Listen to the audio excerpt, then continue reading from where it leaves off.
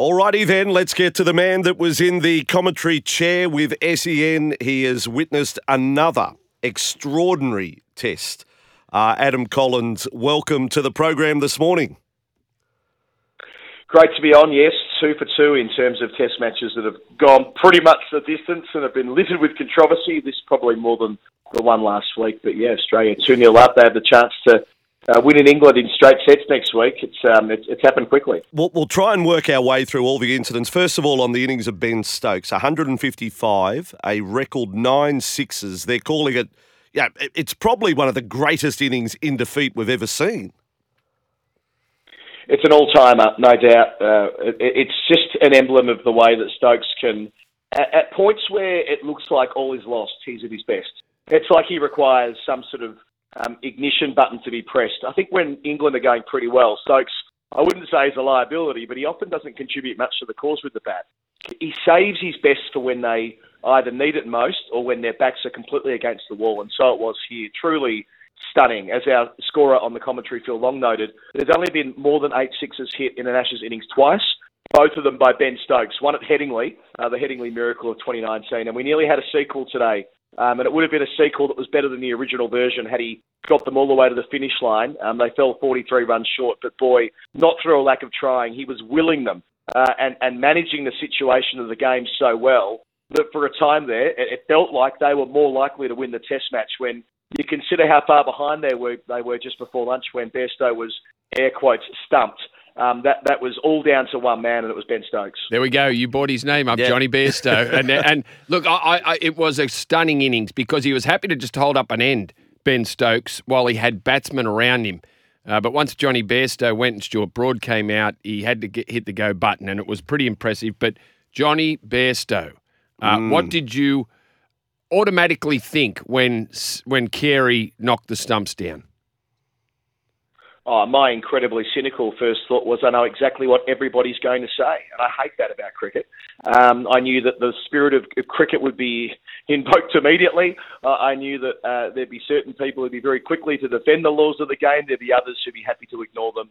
And I knew that there would be an extraordinary response around the cricketing world. It's always like this. I was there commentating when Deepti Sharma ran out Charlie Dean at the non-strikers end last year, a man-cade, if you will, in a one-day international.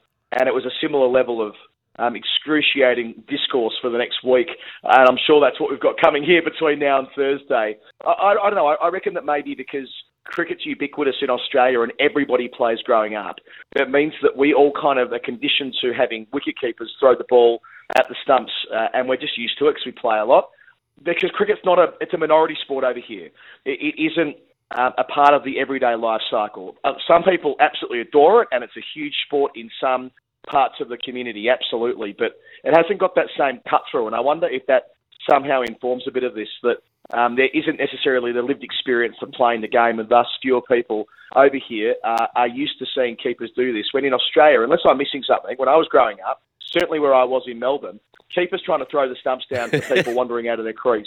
Yes. It was a routine part of Saturday morning or Saturday afternoon cricket. So this is where I initially thought, well, this will receive a certain response from people who see it like me and those who like to read the laws of the game strictly, and I'm probably one of those, and others who will interpret it through the prism of, well, I don't like this thing that's happened. It doesn't feel too nice. Therefore, it breaches this nebulous idea of the spirit of cricket. The spirit of cricket is a preamble at the front of the laws of the game. It does not gazump the laws of the game. They're there for a reason. And Bairstow, it is poor batsmanship, and that saddens me. I bloody love Johnny Bairstow. He is one of my favourite cricketers. I have had an enormous amount of joy watching him play over here over the last 12 months, resurrecting his test career. I hope he does it next week on his home ground at Leeds. So I'm not a particularly parochial commentator. I want to see a close series and great test cricket. And if Bairstow walks out next week and blows the doors down, well, good luck to him. But on this occasion, he's guilty of doing something the Aussies picked up on, and Pat Cummins freely admitted this after the match. They knew he was ducking bouncers and walking down the pitch. Carey, in a once felt motion, threw the stumps down. Que sera, sera.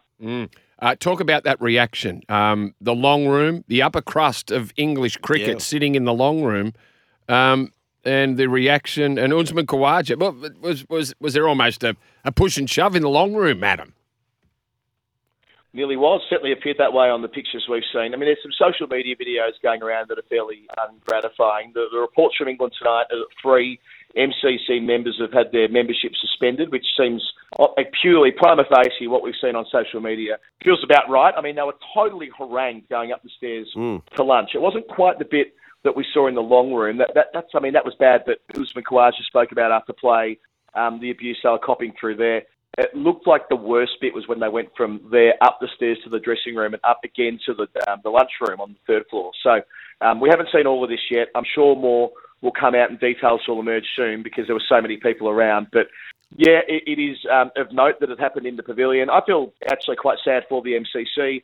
In my view, an excellent organisation who do a lot to advance the cause of the game in the 21st century. You know, there's an old joke about the MCC. Were brilliant in the 19th century. They're brilliant in the 21st century. They just skipped the 20th century.